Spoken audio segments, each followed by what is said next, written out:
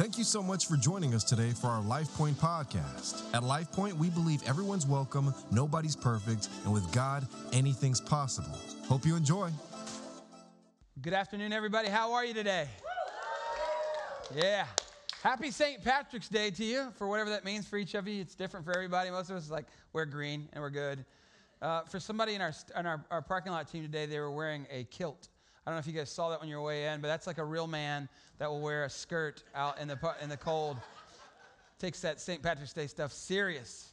Love it, love it, love it. Hey, we're so glad you're here today. My name is Danny Rivers, and I'm one of the pastors around here at LifePoint. And we're going to start a brand new series today called Chapter and Verse, which we're going to take all the way up to Easter for the next 5 Sundays. But speaking of Easters, Nacho Libre, anybody? Did you not realize that since Easter's? No, I'm not going to say what he says there. It's funny, though. Speaking of Easter, it's a big time of year. It's coming up in about 5 Sundays from now. And I don't really understand why people who normally don't go to church or who are not Christ followers decide that Easter is the day that they're going to come. I don't know why that happens. Maybe it's pressure from their parents or their grandparents or their friends or neighbors, whatever it is. They come, and they come in a lot of times in large part because of folks like you who would say, hey, I'm going to take an invitation card and I'm going to give it to somebody. I'm going to make an invite to Easter. And typically what we've seen at LifePoint is that on the Easter weekend, we will see sometimes close and sometimes more than double the amount of what a normal service looks like for us.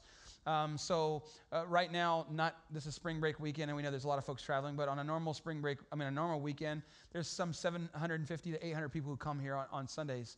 And so chances are, if things hold the way they have been over the last few years, we'll have a pretty good crowd here.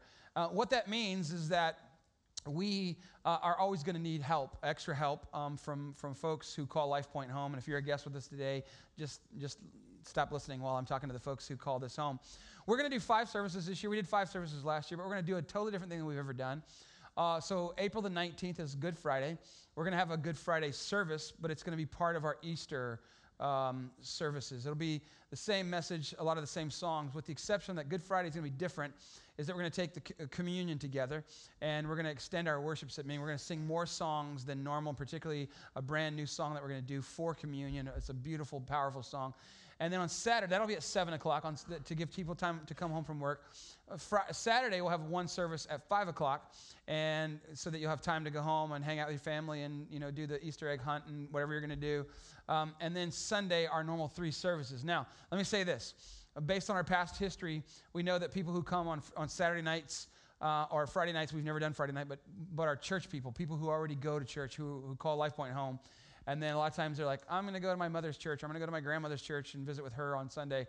And what we'd love for you to do is come on Friday, come on Saturday, soak it in, take it in, just receive from the Lord if you're a LifePointer.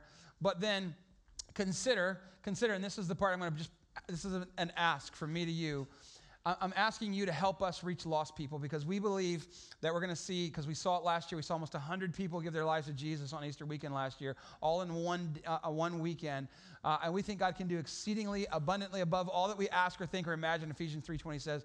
And we're expecting God to do even bigger things than that this year, and that just means that we're going to need some help. So we're saying, if LifePoint's your home, come on Friday, come on Saturday, come to both if you want to. Then come ready to serve on Sunday. Even if you're not one of our dream team people, or you used to be and you kind of slid backwards and you're not really on the team anymore, but you kind of wish you were, or you never wanted to be, but you're willing to step up on Easter's weekend, right? We got this thing right here. We would love it if you'd get out your phones real quickly and text "in for Easter," just like that, to 55222. A little form is going to pop up. This is if you're not on the team, or if you're like, don't schedule me right now, but you're willing for Easter weekend, you're willing to schedule. So my ask is that you come on Friday and Saturday, you come back on Sunday, but you come back on Sunday to serve. 1, 2, 3 services even. Some of you are ninjas like that, and you're able to do this, and because you love Jesus even more than everybody else, and you love your pastor even more than everybody else, and you're willing to help us reach lost people for Jesus. Can I get a good amen on somebody? We're going to start a series that day called Chain Breaker, And it's going to be potent, man. I'm telling you, it's going to be so powerful. All the way through that series is going to be, I'm telling you, it's going to be so good. So we need your help. We need your help. Text that number, even if you're not on the team.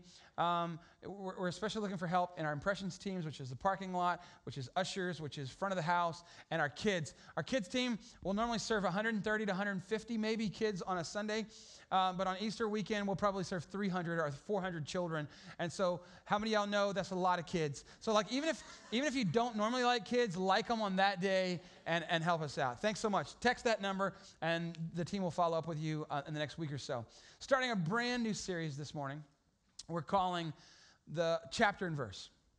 And the idea is over the next few weeks, when I'm teaching, that I'm going to give to you some chapters from the Bible, some verses, some selected verses from those chapters that have been significant for me, like Psalm 103, like Ephesians chapter 3, like John chapter 3, a lot of threes in this thing here. And today, I'm going to start with what I consider the greatest chapter in all of the Bible. Like, I know that's a big statement, but I don't think I'm alone in this notion. Many biblical scholars will say that this is one of, if not the greatest chapter in all the Bible. If there were a Hall of Fame for biblical chapters, and some of you are like, can there be the great chapter in the Bible? Aren't all of them great? Yes, but how many of you know that some of them are better than others? Come on, just be honest with me. Like, if you've ever had to read the book of Chronicles where there's like 10,000 names in a row, like that's not fun. You know what I'm saying? I'm sure there's some reason it's there, but it ain't fun. If you're trying to read through the Bible, like in 1 year, like a lot of you are doing right now, and you get to Leviticus, it just breaks down, right? It just breaks down. You're like, dear God, when is Leviticus over? It's not as good as Romans 8. I'm just telling you, Romans 8 is amazing, and that's what we're going to teach from today. And the reason I love it so much, it's a couple of reasons. It's got 39 verses, and in those 39 verses, if I were to meet somebody who says, Danny, I don't know anything about Jesus. I don't know anything about the cross. I don't know anything about grace. I don't know anything about mercy. I don't know anything about the Holy Spirit. I would take them to this chapter because it is so powerful and so potent. As a matter of fact, I want to tell you how Romans 8 starts. Chapter 1, therefore there is now no condemnation for those who are in Christ Jesus. Like, what's better news than that? Right, and you know how it finishes? It finishes with this: nothing can separate us from the love of Christ. So it starts with there is no condemnation, and it ends with nothing shall separate us from the love of Jesus. That's the two great bookends of this one chapter alone. And by the way, today, if you were here last Sunday where I was kind of teaching you about marriage, today you're going to be like, is this dude schizophrenic? Because like last week he was like calm, but today I'm going to be kind of jacked up a little bit. I'm just going to be a little bit crazy, a little bit like as I've been preparing for this all week long, as I'm writing this down, like I'm so moved by Romans 8 that I'm like literally in Starbucks yesterday just crying. Like, and people are like, dude, that guy must be going through it. I'm like, no, God loves me, man. How amazing is that God loves me? I know me, but God loves me anyway. All right, so I'm going to be fired up. Come back another time when I'm not quite as fired up. But today, if you like fired up Danny, this is going to be fired up Danny, all right? Because this chapter has so much meaning for me personally because I was raised in a kind of religious context that was heavy on rules and regulations and a little bit light on love and the grace of God. And as a result, by nobody's intention, I grew up with this sort of malformed view of God that had in my mind, that had God angry at me and chronically disappointed in Danny. And I don't know how else to say it. And if you're a police officer, I'm not disparaging you today. But like God was like the highway patrolman. And I know this because I was just driving to Galveston this week, and there was multiple times after you go through Sealy and after you pass Buc-ee's where they're around the corner with their hair dryers pointed at you, waiting to bust you in your sins. Do you know what I'm saying? And I had God like that in my mind, that he was trying to catch me.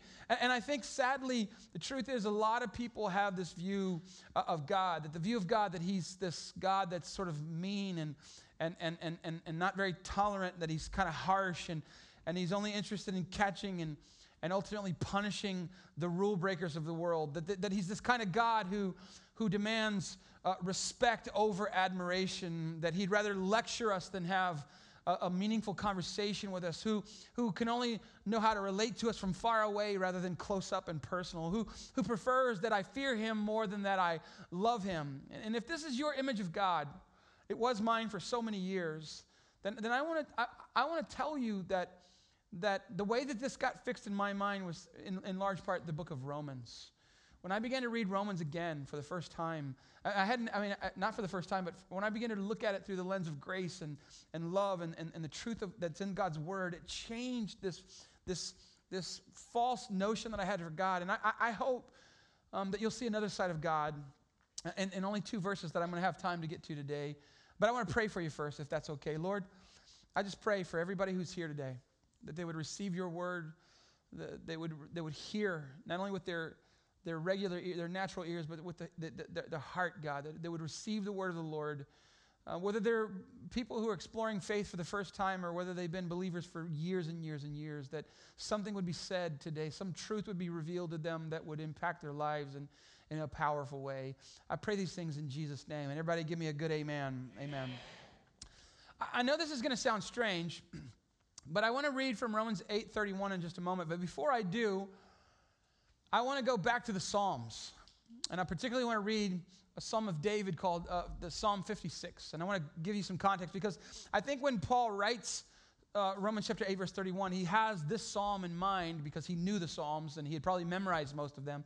He had this psalm in mind. And so this psalm is written by David, and it's written under unusual circumstances. He's penning this psalm while he is facing hopeless and dire situations because he's locked up in a prison in a town called Gath. Now, Gath won't mean much to most of you, except for the sort of scholars amongst us. But David once killed a man named Goliath. How many of you have ever heard of Goliath? Like, even if you're not a Bible person, nobody has? Okay. 3 of you have. Okay, this is a powerful, I need to teach about David and Goliath again. He's killed this guy, Goliath, who was their champion, who was their hero, the Philistines' hero, who was mocking God. And not only does he kill him, but he cuts off his head and makes a mockery of this guy. And now, anybody want to guess where Goliath's from? He is from Gath. And so now, all these years later, David is in prison in Gath, and the people who were ashamed because their champion got defeated by this guy, they now have him in prison, and there's no telling what they're going to do to him. And rather than doing what I would have done in his situation, rather than writing a psalm going, God, where are you, and why have you forgotten me, and why has this happened to me, he writes something completely different. Psalm 56, verse 8, look at this. You've seen me tossing and turning through the night. And before I go on, have you ever experienced that right there? Where you're laying awake at night, something is troubling you, something's bothering you, you're wondering, you're worrying, you're imagining. Like, I have a very vivid imagination during the day, but at nighttime, particularly when I'm nervous or worried or anxious about something, how many of you know that my imagination goes to a how never level? Specifically when I'm worried about something. And so, if you've ever experienced that, it's like, what's going to happen with my job, or what's going to happen in our family, or what's going on in our marriage, God, and what does the future hold, and I don't know what to do, and what am I supposed to do with this big decision that I have to make? I don't know what to do, and that feeling, even if your spouse is right there, can feel so lonely and so isolating, and does anybody know where I'm at, and does anybody know what's going on, and it can lead, at least for me, does God still love me? Has God forgot me? Is he mad at me? And that's why this stuff is going down and tossing and turning, always a little bit afraid of how this particular story ends. And all through my life, I've experienced these times of wondering, because of the way I was raised, does God know me? Is he mad at me? Is he disappointed in me? Because I had this view of God that was based on God loves me, God sees me based on what I've done for him, based on how much I've done or how good it is in my life between me and him. And so David goes on and says, you've seen me tossing and turning through the night, and you've collected, look at this, all of my tears in your bottle. You've recorded every one of them in your book. That's just amazing to think that a God sees my own tears and he records them, and then there is this certain sound that David gives in the middle of a very uncertain situation. And he says, this one thing I know, God is for me. I skipped verse 9, but God is for me. Now, I want you to imagine this. The great God of heaven is for me. I don't know what that does for you to hear those words of David, but these words have comforted me over and again throughout my life. And I'm not certain always of the outcome, but the one certainty that I know, that I feel in my heart, is that God is for me. And that's the message I want to bring across to you today. Which brings us to Romans chapter 8, verse 31. And all of the preceding verses, which I'm not going to get to today, I'm going to come back and do an entire series on Romans 8. All of these preceding verses from 1 to verse 30 are telling us some incredible things. It's like if Romans 8 is Mount Everest. I'm climbing all the way up. I'm climbing up Everest. And as I'm getting to these verses in 28 and 29 and 30 and 31 and to the end of it, it's like I'm getting nearer and nearer to the top of the mountain. So Romans 8 verse 31 says, "What then shall we say in response to these things?" What things is he talking about? What does he mean? What's our response? What things? All of the things that he mentioned in verses 1 through 30. And I want to summarize some of these for you. That we are justified by God just as if we never sinned. And so as a result, when God sees us, we are not condemned. Even though we have done wrong things, we are not condemned, which is why Paul says, "There is therefore now no condemnation to those who are in Christ Jesus." And then he says in another verse that we are heirs of God, that we are literally the sons of God, and as a result, joint heirs with Jesus Christ, that in another verse, he says, we are indwelt by the Holy Spirit, and that the Holy Spirit, he intercedes on our behalf, so that even when life is so hard, and even when we are so broken and beaten down, that all we can do is groan, that the Holy Spirit will take those words and fix them on their way up to God, that God, in his sovereign, omnipotent, overruling providence ensures a divine governance over all things, so that everything works together for the good of those who love Jesus. And if all of that is true, what, he says, shall we say? What shall we say to these things? And then he goes on, he says, here's what we're supposed to say. If God be for us. And this is what David was getting at. If God is for us, this one thing I know God is for us. Take a moment and think about the words that I'm telling you right now, that God is for you. Not that he might be, or not that he will be someday. Like maybe your family's turned their backs on you. Maybe your children have disappointed you. Maybe your parents have disappointed you. Maybe you've been laid off. You've lost a job. But the maker of the mountains is for you. And the one who laid the flora of the oceans is for you. The one who scattered 100 billion stars across 1 billion galaxies with a playful toss of his hand.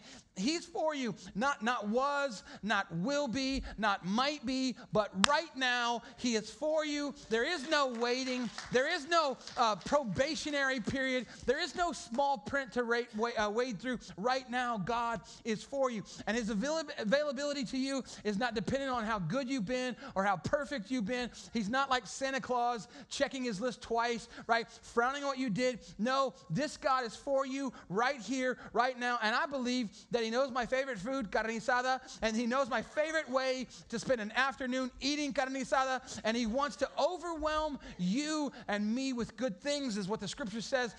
Here he is saying in the scriptures that his favor lasts a lifetime for you. I love this from Isaiah 49:16. He says, I have written your name on my hand. Like God has tattoos on his hand with your name and your stuff on there. Come on, somebody. That's pretty awesome. And so Romans 8:31 is, what do we say about all of that? If God is for us, who can be against us? Come on, somebody. Who can be against us? Now, this doesn't mean that nobody can come against us. That's not true, because we have people come up against us all the time. Can I get an amen? Like I had an email this morning. Somebody came up against me, right? Doesn't mean that because God's on my side that nothing bad's ever going to happen. But what it lets me know is that when bad stuff happens, when it all seems like it's going downhill, that when the enemy, the Bible says, comes in like a flood, that the Spirit of the Lord is going to raise up a standard against the enemy, right? When it seems like all of hell is stacked up against me, that the gates of hell will not prevail. prevail against me. That when trouble comes from all sides, the word said that he's the Father of compassion and the God of all comfort, who comforts us, verse 4, in all of our troubles. That's 1 Corinthians, by the way. When the enemy surrounds me on every side, I can look to the hills from where my help comes, and my help comes from the Lord. Even in the midst of all the stuff of life, that I got a God who is for me, who is with me. And you know what? Even when bad things happen, and bad stuff happens to every person in this world, just because you're a believer doesn't mean you're somehow protected from the bad. But verse 28, which precedes this other verse, says, and this one is on your coffee mugs, and you got a plaque of it somewhere in your house, and we know that in all things God works for the good of those who love him, who have been called according to his purpose. That even in the bad stuff, God's at work. I got to read this. It's a long reading. This is from John Piper, an incredible writer and pastor. He says, if you live inside this massive promise, your life is more stable and solid than Mount Everest. Nothing can blow you over when you are inside the walls of Romans 8:28. Outside of Romans 8:28 is confusion and anxiety and fear and uncertainty. Outside this promise of an all-encompassing future grace, there are straw houses of drugs and alcohol and numbing television series and dozens of futile diversions. There are slat walls and tin roofs of fragile investment strategies and fleeting insurance coverage and trivial retirement plans. Come on, somebody say amen. There are cardboard fortifications of deadbolt locks and alarm systems and anti-ballistic missiles. Outside are 1,000 substitutes for Romans 8:28. But once you walk through the door of love into the massive, unshakable structure of Romans 8:28, everything changes. There comes into your life stability and depth and freedom. You simply can't be blown away anymore. The confidence that a sovereign God governs your good and your bad and all the pleasures you'll ever experience is an incomparable refuge and security and hope and power in your life. So tell me, with all of that in mind, who can be against you and what can be against you? When things pile up against you, how do they stack up? Not how do they stack up against you, but how do they stack up against God? Because God is for us, literally before us, out in front of us. He's got my front and he's got my back. And so when stuff comes up against me, it has to go through him first. And this is why David could confidently say, this one thing I know I'm in prison. I know the Gathian peoples, however you say that, are against me. Doesn't matter what else is happening. God is here, God is able, and God is for me. Now, all of that is nice, and all of that is good, but real life has a way of taking hold in our lives and trying to shake that confidence. And here's what I believe, and I believe this based on my own experiences, that I believe that most believers are not afraid that God can't handle the difficulties, the struggles, the challenges of life. It's just that sometimes we wonder if God will, and in particular for me. Like, I can believe that God can and will heal you, deliver you, set you free, give you strength, give you peace, but I don't always understand that for me. And this has come in my life because of this lack of understanding of who God is and that God is for me, and this incorrect view of God that I had developed along my younger life. Because in my mind, there's this nagging doubt about, yes, I believe all that I just said, but what about for me? That God's favor and that God's blessings are somehow dependent on my own goodness or my own worthiness or my own performance or my lack of performance. And this is the way I sort of describe this, is like, I think most believers could say, we understand that if walking with God was like a ladder and there were rungs of the ladder, that the first rung of the ladder, God puts us on that ladder by his grace, by his mercy, because of what Jesus did on the cross. We know that we had nothing to get us into the kingdom of God, that it was because of the blood of Jesus. It was because of the sacrifice of Jesus.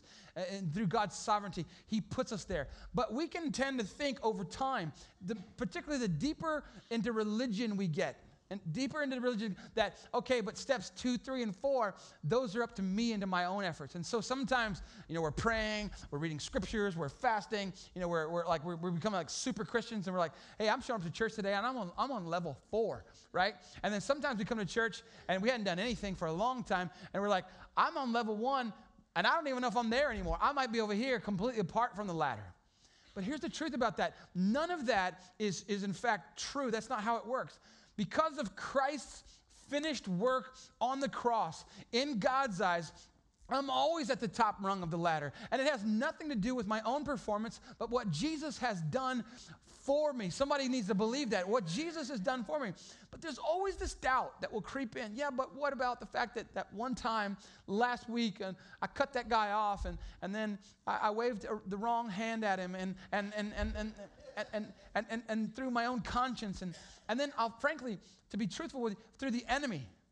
You may not understand that you have a spiritual enemy who likes to whisper in your ear, like, who do you think you are? And how can you call yourself a Christian? Did you see what you did the other day? How can you call yourself a child of God? How can you call yourself a leader at church or a preacher or whatever? And those doubts come into our mind. And Paul knows this because if you read Romans chapter 7, he's filled with these same doubts. He's like, who can deliver me from the bonds of who I am? Like, I'm a mess, and every time I want to do good, I do the wrong thing instead. And so he comes to this, and he knows that our propensity is to, yes, Paul, I believe all that God's for me, and that who can be, but. And so he obliterates that but with Romans chapter 8, verse 32, and here's what it says. I want you to read this with me now, and I want you to underline this in your Bible if you got your Bibles out. He who did not spare his own son. Listen to me now. We read this verse quickly. We skip over it. We don't have any understanding. It takes us 2-3 seconds to read these 8 words. He who did not spare his own son, but we have to slow down and we have to realize what we're reading right here. That there's no way that we could ever comprehend without really digging down the price that Jesus paid for us when he left the comforts of heaven to come and be born to a peasant girl on the backside of nowhere, so that one day, after all of the words that he would say and after all the teachings and after all the miracles that he would perform, that he would eventually die the most horrible death known to mankind at that time, so that men might come to know God. And I want you to put yourself now in the place in the Garden of Gethsemane as Jesus is kneeling down there before his betrayal, before he's going to be crucified, as he prays so fervently. And we forget about this part, that he's praying there and he looks up and he says, Father, if it's possible, let this cup pass from me. So great and so passionate is his desire to not have to go through this. The word says that he prayed with such intensity that sweat, like drops of blood, broke through on his forehead as the weight of what was about to happen to him. And by the weight, I mean he was going to be separated from God, that God was going to Father was going to turn his back on his son. Not just the pain and the shame of the cross. That's not really what he's asking to have pass for him, but he's literally going to receive, dumped on him as the stored up cup of God's wrath for all of the sins of humanity. It's about to be poured out on Jesus. And the Father is going to turn away, and he knows this. All of our sins, every sin, both past and present and future, is about to be poured out on Jesus. And we forget that Jesus, here in this garden, is saying, Father, please don't pour out if it's any way possible. Please spare me what's about to come down on me. But the Father cannot spare him. God spares Isaac from the knife of Abraham, his father, but God cannot spare his Jesus, his only son, from an agonizing death on the cross. And do you know why? Because of his great love for you and for me, because somebody has to pay the price for our redemption, for our salvation, for the forgiveness of our sins. And so God did not spare his own son. And what Paul is saying is, how much more could God love you? Could God convince you that he's for you? How much more could the Father love me, that he gave his only son for me, that he handed him over to this horrific death, that the cross is this unspeakable, indescribable proof that God is for you and that God loves you more than you know. So God did not spare his only son. And it had nothing to do with your worthiness or your goodness. In verse 29, he says that God, he foreknew you. He foreloved you, meaning that before you were ever born, he loved you. That I can be secure in the love of the Father, even when I'm not perfect, because it existed before I failed him. Like it was out of that love that he saved me. Romans 5:8 says, even when I was a sinner, even when I was at my worst, that you're secure in his love because his love rested on you before the foundation of the earth was laid. Before and in full view of all of my mistakes and failures, God put his love on me. He made a decision that you were worth it and that I was worth it. He did not spare his only son. That's how much he loves you. And nothing can separate you from the love of God. I want that to soak into your spirits. That after all that God has done to save you, would he ever leave you hanging now? Would he ever forget about you? Would he ever stop loving you? Is he no longer for you because you've made a mistake or you turned your back on him for a season? I love these words from Charles Spurgeon. Christ did not love you for your good works. They were not the cause of his beginning to love you. So he does not love you for your good works even now. They are not the cause of his continuing to love you. He loves you because he loves you.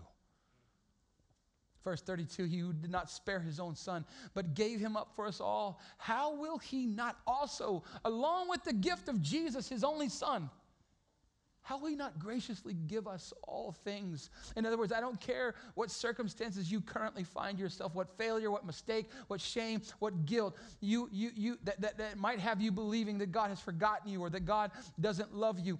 If he did not spare his only son for you, do you really think he's going to give up on you or forget about you now? And I just have to bring this one thing out of this verse. This Greek word, when he says he will not also along with him graciously give, that word give right there, in the Old Testament translation into Greek, it was only used once, this word. In the New Testament, just a handful of times. And one of the places it was used is in Luke chapter 7, verse 21, where it says he gave sight to many who were blind. Now, I want you to picture this, Jesus walking these roads in the New Testament, and along the way, there would always be people begging for alms and looking for charitable handouts, and in particular, some blind people who would cry out, alms, alms, alms, and people may come and drop the equivalent of a quarter or a dime, or maybe somebody drops $1 in there, or somebody has some leftover lunch, and they'll take it by and say, hey, man, here, have this to eat. And then one day, Jesus comes walking by, and each one of these have given a gift in their own way, in their own ability, out of their own ability, out of their own resources. But one day, Jesus comes walking by, and there's many blind people there. And he comes with his own kind of gift, a gift that's at a whole different level than you and I can begin to process. And he gives them a gift of sight. Like, the best gift that I could give is a little bit of money here. Do you remember Peter and John when they see the lame man? Silver and gold have I none, but take up your bed and walk. That the kind of God that we serve, the kind of Father that's in my life is the kind of God who can not just give me a little bit of money, but who could restore sight to the blind, who could restore healing to those who are sick, who could restore salvation to those who are lost. That's the kind of God that you and I serve. He brings this whole different level of giving to his own sons and daughters, which is why John would write later on in 1 John chapter 3, verse 1. How great is the love of the Father that has lavished on us, that we should be called the children of God, and that is what we are. Think about that. Let that rest for a moment, particularly for those of you who have a hard time conceiving of the love of the Father because you didn't have such a good relationship with your own earthly father, and you've had a struggle with this. You want to see what kind of love the Father has for you. He didn't make you a servant or a slave. He made you a son. He made you a daughter. And what that looks like is that he would lavish upon us in eternity, throughout eternity, the incomparable riches of his grace and of his love, because you are his sons and his daughters. Listen to me. I don't care how you feel about you right now. You are not a project. You are not just a pawn in the grand scheme of life. You are a child of God. You are a son and a daughter of God. And see, my issue throughout my life has always been trying to understand the love of God based on the love my own father had for me. And he is an incredible father, an incredible man. And then once I had kids, the amazing love that I had on my own daughters, man, I love those girls. And I can remember holding my firstborn, Noelle, for the first time, and she was really jacked up, man. She was cramped up inside of Rach, and her nose was crooked. It was literally over here. Her feet were both pointed to the left like this. They had used one of those suction cup things, man, to pull her out. And so she had this little gelatinous blob on her head. And I said, babe, she looks like she's been in a fight with a Mike Tyson. That's the first thing that came out of my mouth. She's like, let me see her. But as I held Noelle for the first time, I was overwhelmed with love for somebody I had just met and seen for the very first time. Those of you who are parents, you can relate to this.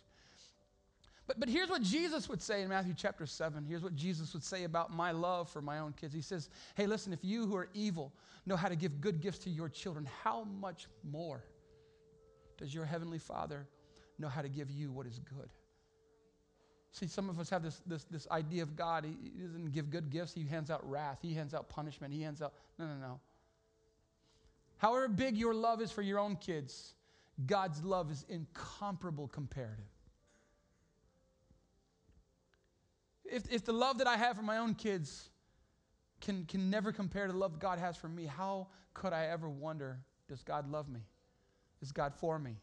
Has he forgotten me? Is there anything that I could do that would make him stop? And the answer is no. How much more? Jesus says, how much more? You're not something that God is just having forced to deal with. You're not some sort of necessary evil. You are the sons and the daughters of the Most High God. And God is for you. But in some of our minds, God is the angry officer out there trying to catch me, to bust me. That he's out looking for ways to catch us in our sin and lock us up. But nothing could be further from the truth of that picture. The Bible says that God in Christ Jesus came to this earth looking to find those who were lost, those who were broken, those who were hurting, those who were confused, those who were trapped in lifestyles that they wish they could escape. He came looking not to bust us, but to help us, to fix us, to save us. I had a friend who posted this week. I love it. He says, religion, I messed up. My dad is going to kill me. The gospel, I messed up. I got to call my dad. That's the difference in the world, that some of us think because of my sin, because of my shame, I should run and hide from God. And at the end of Jesus would tell a story about a son who runs away from him. And he says that every day the father was out looking for his lost son. That he's going, son, just come home. I don't care what you did. I don't care how much you've messed up. Just come home. In other words, he's not Detective God out looking for evidence that we're all sinners. He knows that we're all sinners. And the Bible says that he's out looking to find us, to help us, to turn things around for us, not to bust us, but rather to save us. He doesn't want to leave us in our sin.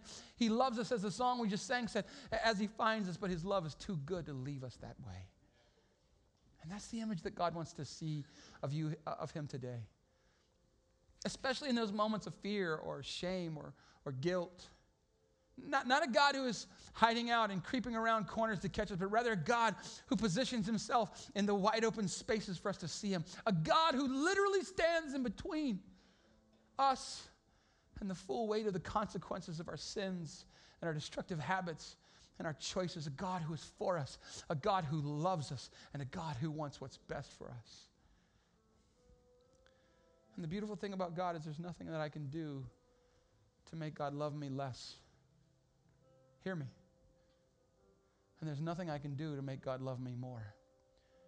Out of his own free will, he has chosen to love me just as I am. Just as I am. And when I put the entire New Testament together, and I focus on not the God that I learned, that I thought I knew, and I look for the nature of God, and I see him most clearly in the face of Jesus Christ, a God who loves humanity so much that he will go to any extreme to save us. But God did not spare his own son. But God did not spare his own son. That his nature is not to look for ways to banish people, to bust them, to punish them. That's in fact the outcome he's trying desperately to avoid. And the bottom line is every one of us, whether you're a lifelong believer or whether you're just searching now for Jesus, is we all need a break. We all need a helping hand. Every one of us needs grace.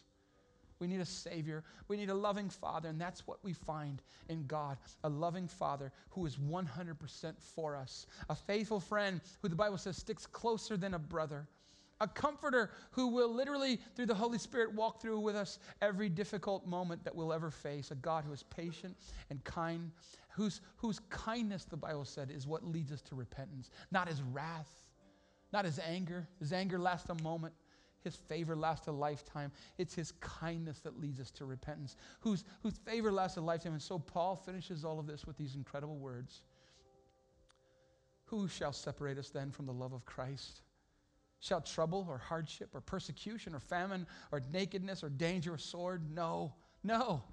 In all these things, we are more than conquerors through him who loved us. We're not conquerors because of what we did, but we're conquerors through him who loved us.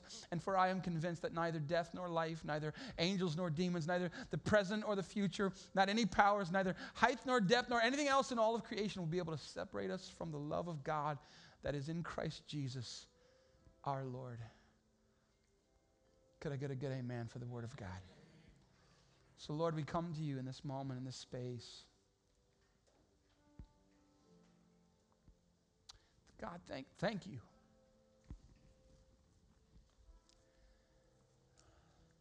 I don't know about all these people, but I know me. I'm painfully aware of who I am.